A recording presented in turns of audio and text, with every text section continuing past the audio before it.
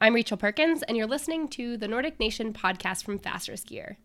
In this episode, we have Matt Whitcomb back to debrief the Tour de Ski, including highs and lows, overcoming setbacks, and managing a circulating head cold.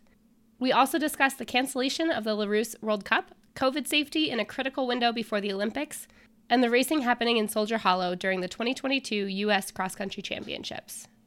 Before we jump in, this episode is brought to you by Concept 2 and the Concept 2 Ski Erg.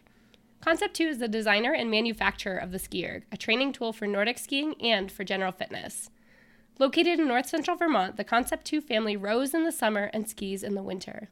The Ski Erg grew out of the time-tested design of the Concept 2 rowing machine. As dedicated skiers, we know this much is true. It's not always easy to get out on snow in the winter, or out on roller skis for that matter in the summer. The Ski Erg is a perfect dryland training option for skiers or anybody looking to improve their fitness. The second-generation Ski Erg allows for single stick and double poling. Take your skiing and upper body conditioning to the next level with a Ski Erg. You can find more information about Ski Ergs and their PM5 performance monitors at concept2.com. Thank you for making time for this. I would have completely understood if you wanted to take a couple days and recharge after the tour, but no, not at all. It's I can't promise a whole lot of clarity here, but we woke up this morning thinking we had a couple of days of recovery coming up, and then the next thing fell on our plate pretty much immediately with Les Rousses being canceled. So we're just going full bore until the end. So let's just get into it. Okay. All right.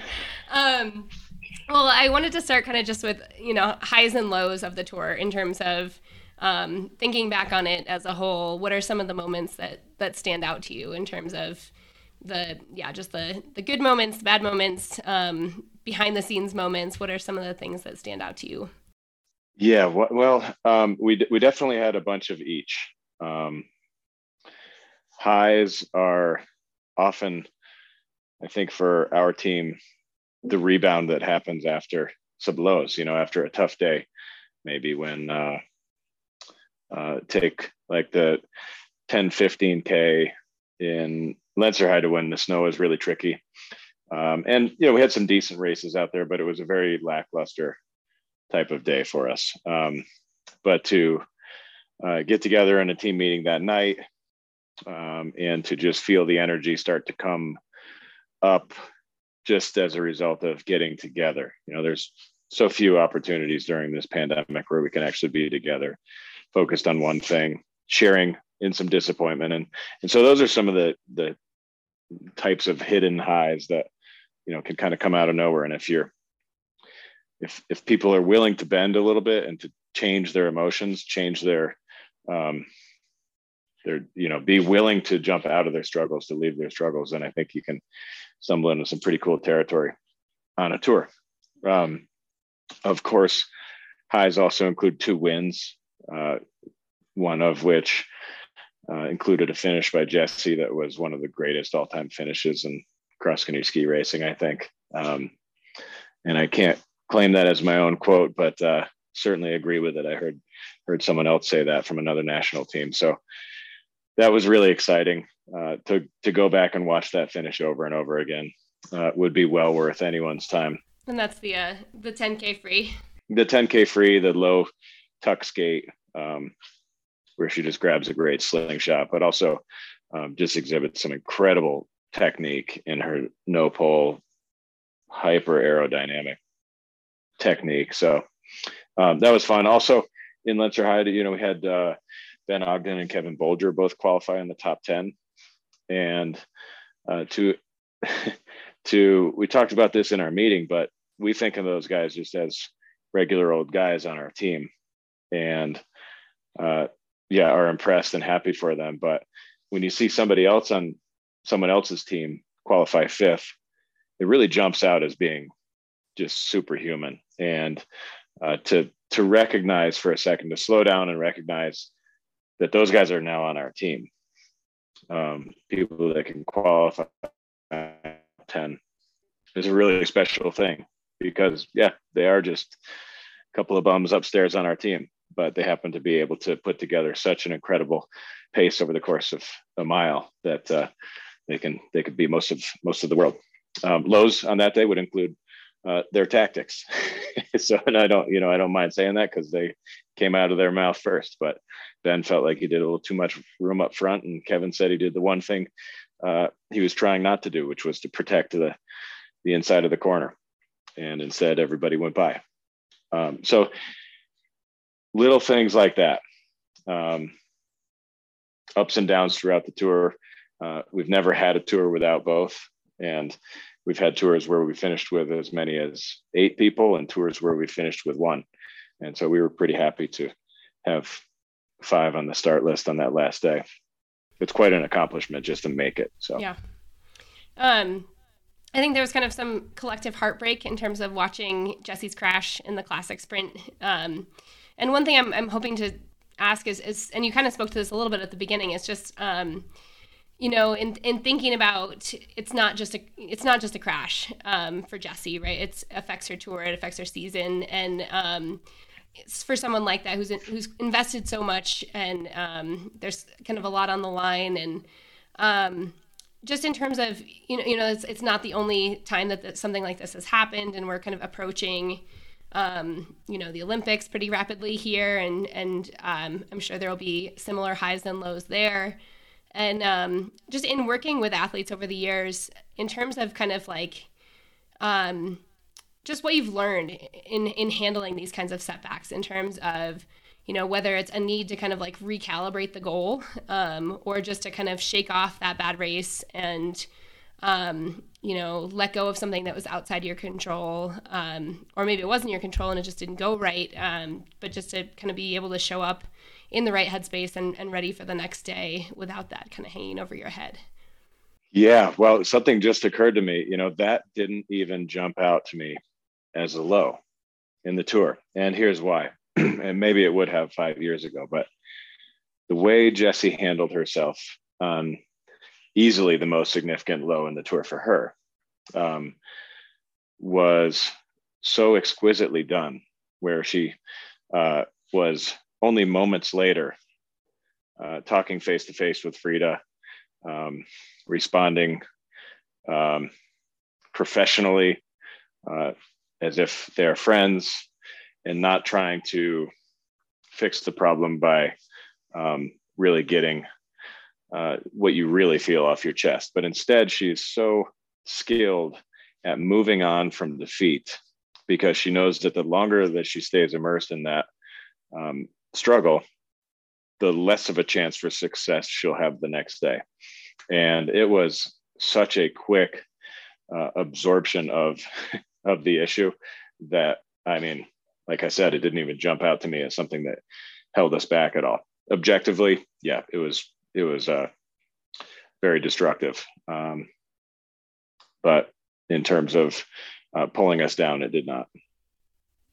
Yeah, some other, I guess, athletes that stood out in that final stage that I wanted to get into would be, watching Sophia Lockley in the climb yesterday was sort of like a throwback to Liz Steven at the peak of her career. Just the kind of tempo that Sophia was able to maintain in some of those steep sections was just incredibly impressive. And yeah, I'm just hoping you can kind of speak to Sophia and Novi in terms of, that final hill climb, but also just, finishing the tour and just kind of coming into form in the final stages there. Yeah, well, what's cool about the final climb is that only 30% of it is actually a climb.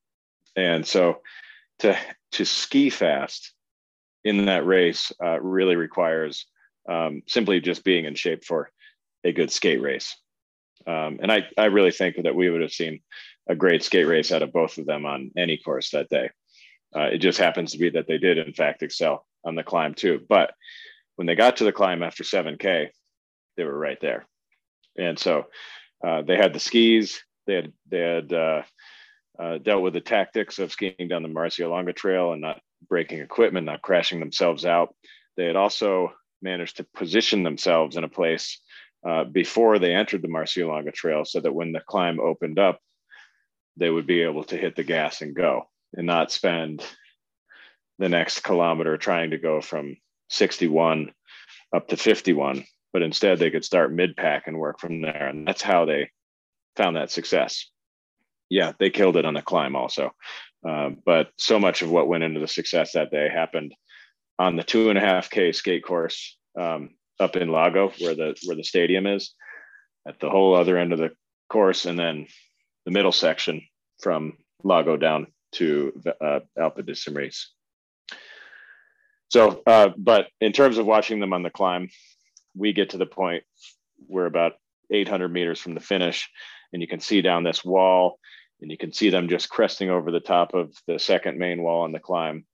And it's amazing, even though they just look like ants down there, these people, you can tell who every single person is just because you've been watching the cadence and the technique, and maybe you're catching a little bit of color subconsciously, but everybody just looks like these little black stick figures down there.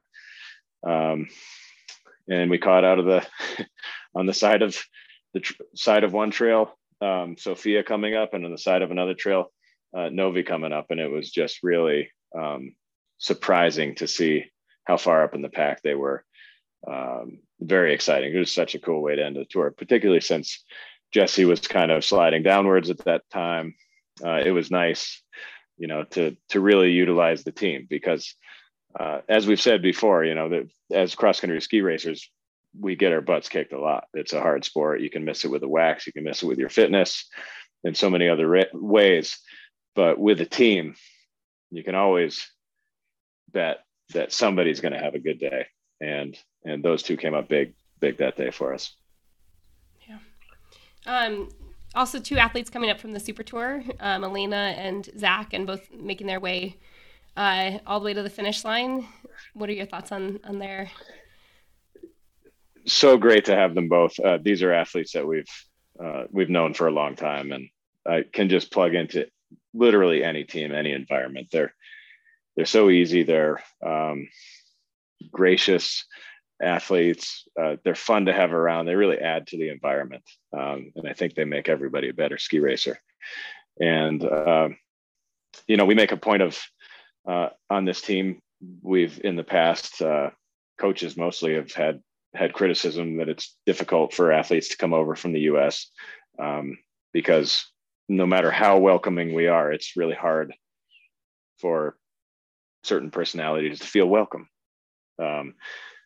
No matter how hard we try, it's tough to say that we want you to feel at home here, and it's a whole nother thing to actually feel at home. And so it's just something that we work really hard on as coaches to facilitate, but also as a full team with the athletes included. We talk openly about the issue of making sure we realize that even though these athletes know everyone on the team and have gone to training camps and have been at the same races in the past, they're still entering a new environment. And I'm really proud that both Zach and Elena, actively tried to plug in, but that everyone else is also so welcoming. That to me is a sign of a successful team and is a great way to perform. They also skied really well. I think Elena was largely disappointed with her results right up until the last day. I haven't listened to any of her interviews yet because I haven't had a chance to really go back and pour through some of the stuff that was produced during the tour. But I talked with her every day, and she wasn't skiing, I don't think, as well as she was when she was in the US. But we definitely saw some awesome life out of her yesterday when she was 36th. Her boyfriend was out on the course, which is cool. Just to have a few spots of American fans here and there makes such a big difference for us, particularly during this weird time we're in. So happy to see her finish the tour with her head held a little high. Not that she ever got down, but there's so much more that she can do, and I hope she has a chance to do it. Zach had a little bit more success on the tour. We haven't seen too many people come over and be able to swing and hit and land somewhere within striking distance of the top 30, and he did it twice. I think he had a 34th in the classic sprint and a 36th in the 10K skate the day before. And those are no joke results. Those are not your kind of quote unquote tour results that can happen later in the tour because people are dropping out. There are, still 80 people in the race that day. And for him to just be seconds out of,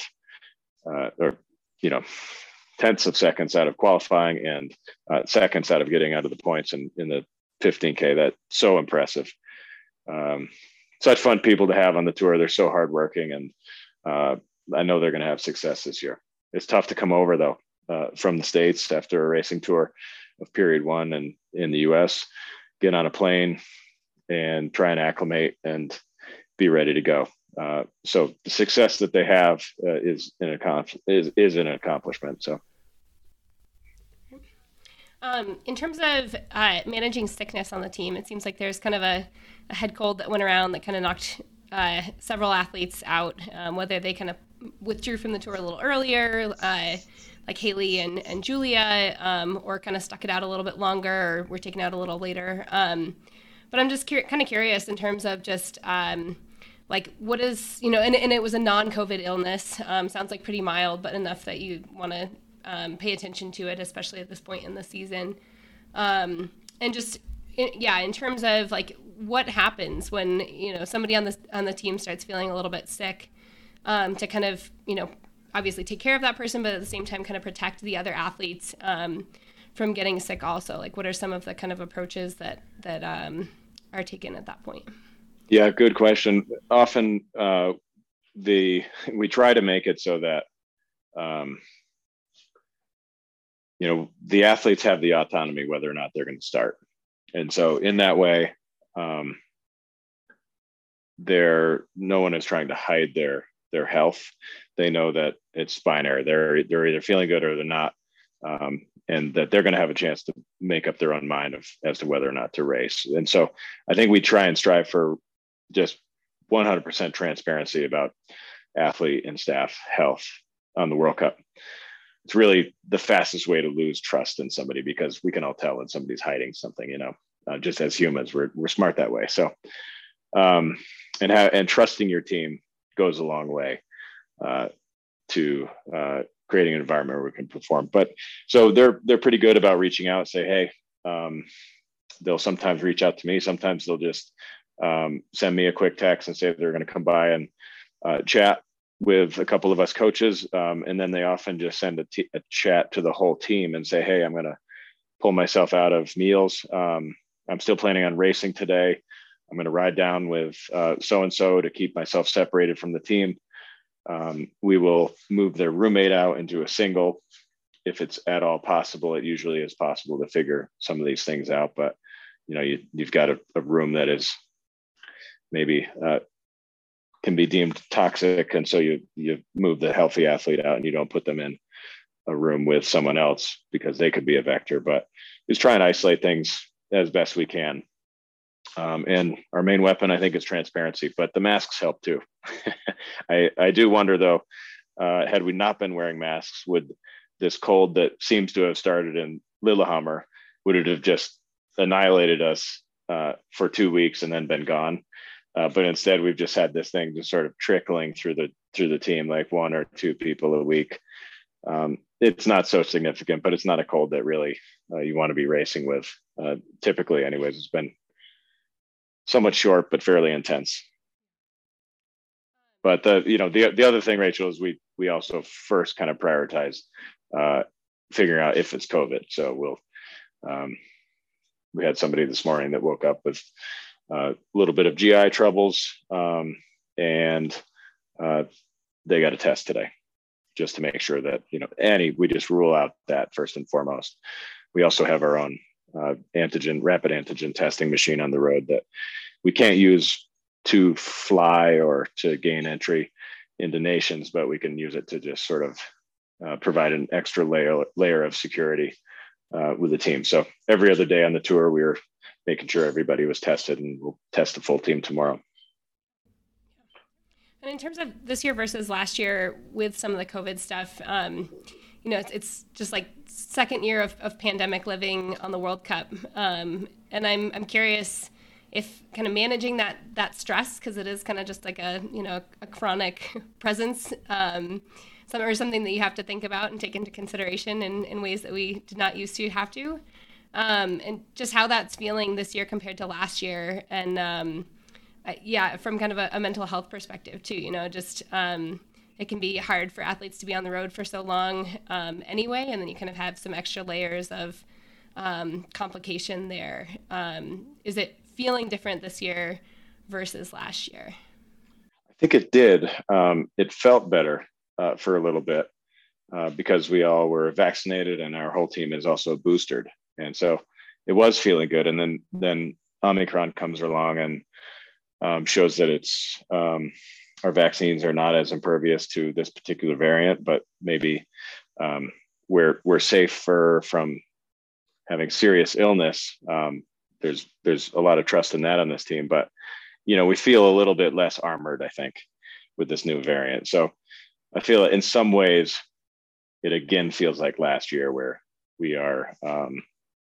I was just sitting around dinner just now with staff that I'm technically well bubbled with, but we were all masking up between bites when we're talking. It's not perfect. You have to take it off to eat, but it certainly isn't comfortable. But it is clearly our biggest defense, I think, and probably ahead of the vaccines, even maybe, because as we saw last year, nobody got sick with all of this masking and isolation. So we're still trying to do that, and it is tough on mental health. And an athlete will wake up and not feel good, and the fact that they're not feeling good might have also included not racing well the day before. So it's sort of a double whammy. And then they're isolated in a room, not racing. They're pulled away from teams, away from the meals, and it just all compounds and can be, it can get away from you. So we try and pay close attention to the people who are in isolation. I think it's, there's some serious stuff that could be missed there if we don't.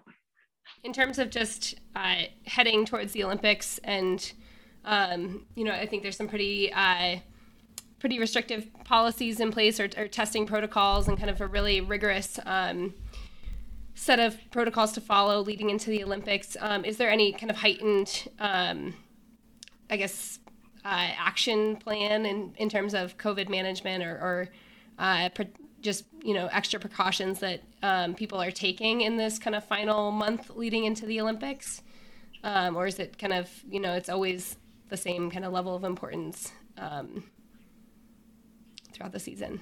I think we're definitely starting to be more and more cautious. We just lost our races in Les Rousses. I don't think we are going to try and replace them with OPA Cups or local races. I think we will try and have bubbled training camps where we can train with local national team athletes who are training in the area. But I think we will try and start this pre-Olympic bubble that we had planned for Livigno starting January 17th. I think that has basically begun today. And we don't know who our Olympic team is, but we know some of them are here. We know some of the staff is here. And it's really the best that we can do. So we're doing our best with nutrition, and that was a big part of our strategy. We have the Red Sox chef here with us for a couple of weeks, and we had our longtime dietitian and chef Megan Tchaikovsky before that from the USOPC. In 2 weeks, we'll have another chef joining us for our camp in Livigno when we go up to altitude. And so that's one of those lines of defense that we're putting in place just to make sure that nutrition and fueling is high and we can try and stay healthy. In terms of that, the cancellation in Les Rousses, it seems like there could potentially be some silver linings there in terms of, whether, as you're saying, kind of a longer block at altitude before the Olympics, or more recovery for some of the athletes who race the full tour. And there is still 1 weekend of World Cup racing before the Olympics in Planica, which has a classic sprint and a skiathlon, I believe. But yeah, I'm curious kind of what your thoughts are in terms of just, are there some silver linings there, and just if you can say a little more about how the plan is kind of adapting given this cancellation. Yeah, we're working pretty hard to figure out where this 1 week gap that has just opened up ends up. We've looked into extending our lodging here, extending this chef Kata here for another week. Does that work, or do we go to Livigno to spend more time at altitude? Are there advantages there? Do we split the difference, spend an extra 3 days here and an extra 2 days in Livigno? Those are all things that are being considered. I definitely think there's a silver lining with the opportunity not to travel to France, or it's not that it's France, it's just that it's a big event, and so we can avoid that, minimize our chances. We're hearing some pretty alarming statistics about the percentages of American citizens who could be infected over the next 4 weeks, and we need to be the exception. We need to be in that 30% that doesn't become infected, because anyone who becomes infected now really risks missing the Olympics. Of course, you can test negative, but there are certain restrictions put in place by the Chinese government that will try and make the Olympics as safe as possible, and that could end up excluding some athletes who test positive too late. So our policy is, our goal is to have, a team that has no positives with regards to COVID testing, and we'll just do our best. We understand in China there will be COVID testing every day, and so we'll feel pretty safe once that bubble becomes established. But you have to, every time you move, you have to create your new bubble. So there's several days of kind of waiting and seeing, and being particularly nervous about these tests, because you never know what you pick up on the flight or in transit.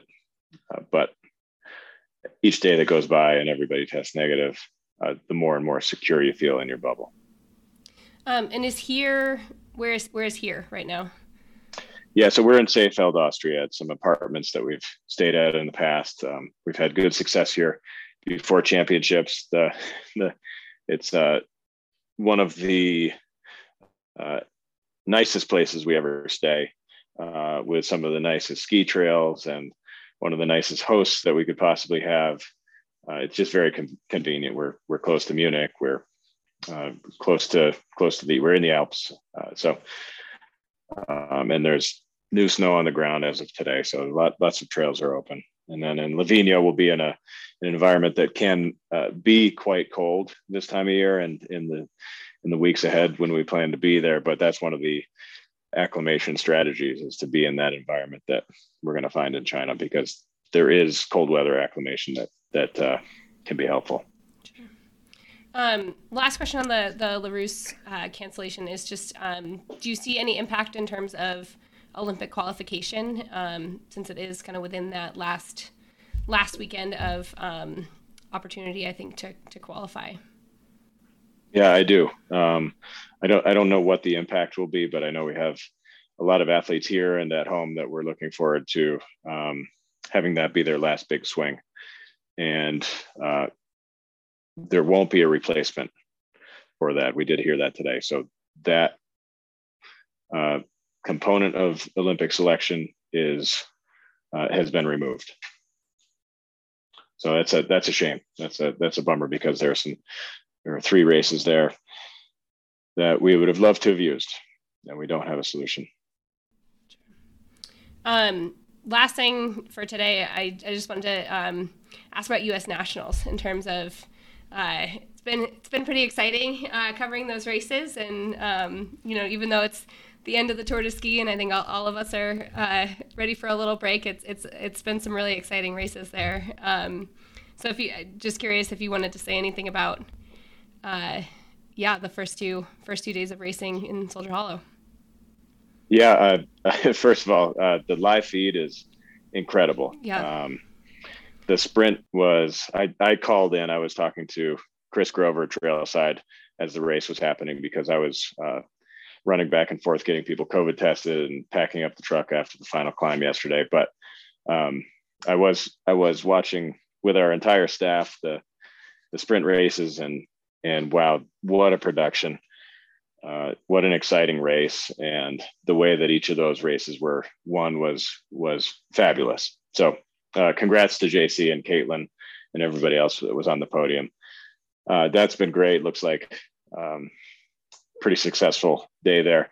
Yesterday also sounded wild. I mean, just how cool is it that we have so many athletes at a national championship event, over 400 athletes at an absolutely world-class venue that Luke Bodensteiner and his crew, Luke's my former boss. So huge shout out to him in what he is continuing to do there. That's been in place for a long time, and the improvements that he's making. So, I asked him what his snowmaking budget was. He said, as long as I can still ski, there's no budget. I want to ski.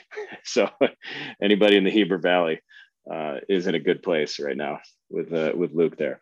So it definitely seemed like people were racing hard yesterday. That was really exciting to see. Scott Patterson able to ski off the front, and then David Norris and a few others almost gunned him down at the end. That's an exciting piece of racing. To have Rosie Brennan deploying a new strategy this year rather than staying in Europe all winter, and trying with that approach, she's decided to go home, spend time with her mom in Utah, and to train there. She's there with her club team now, getting that sort of support and getting those vibes. And how clear is it that she is still skiing very fast? So I think this is a strategy that's going to be incredibly successful for her. But to also have Frankie and Caitlin and a few others not far behind, so cool. So great things happening. Probably my favorite heat was a guy that I didn't know. I think it was last name Schwinghammer. He, in one of the heats, was just aggressive and pushing the pace, and had one of the most spectacular crashes that was caught perfectly we watched it over and over and over again, but not just because the crash was excellent, but because his tactics before that were just so aggressive. It was a really fun race to watch. So a big shout out to him. Yeah. And I think it's fun from a spectator perspective, especially I think having some of those World Cup athletes that maybe in a normal non-Olympic or non-championship season might not be racing at US nationals, but certainly makes for some great racing. And I think just highlights kind of the strength that we do have domestically. But also, just pretty impressive to watch some of those guys come home and throw down some really, really fast races. It is. And it's good for them too. We hear this a lot, it's like you spend too much time on the World Cup. And if you're not Rosie or Jesse or Julia or Ben or Gus, or, you some of these guys, even some of those names I listed, spend a lot of their times getting their butts kicked on the World Cup. And it's just nice to go home and feel like you're not an underdog. And I think I chatted briefly with JC after his race, and he said it was just so much fun. And we got to see in the semifinals what happens when a guy like JC, who can qualify with the best in the world, gets boxed in and in trouble with just a few hundred meters to go. He just exploded out of his cage and had to find real estate on the outside of that left-hand turn, and he did, and that was super impressive. That was good to see that speed coming back, because I think it had started to fade as in maybe kind of near the end of period one. So those guys are doing great work back there, and it's nice to see everybody looking ready in an Olympic year, whether they're going to the games or the U23s or continuing on the Super Tour or going to World Juniors. I think we're in a good place. A lot of great energy. Yeah, awesome. Well, thank you so much for your time. And hopefully over the next few weeks, I guess there's a lot happening, but hopefully some also opportunities to recharge and get ready for the next big show. Yeah, I appreciate the opportunity. don't really want to apologize because I'm just doing my best, but hopefully you give me a little slack with the layer of fatigue that is blanketing this conversation right now. So it's super fun to debrief and to get the story out there. So thanks so much, Rachel. Thanks for listening, and thanks again to Concept2 for their support of this podcast.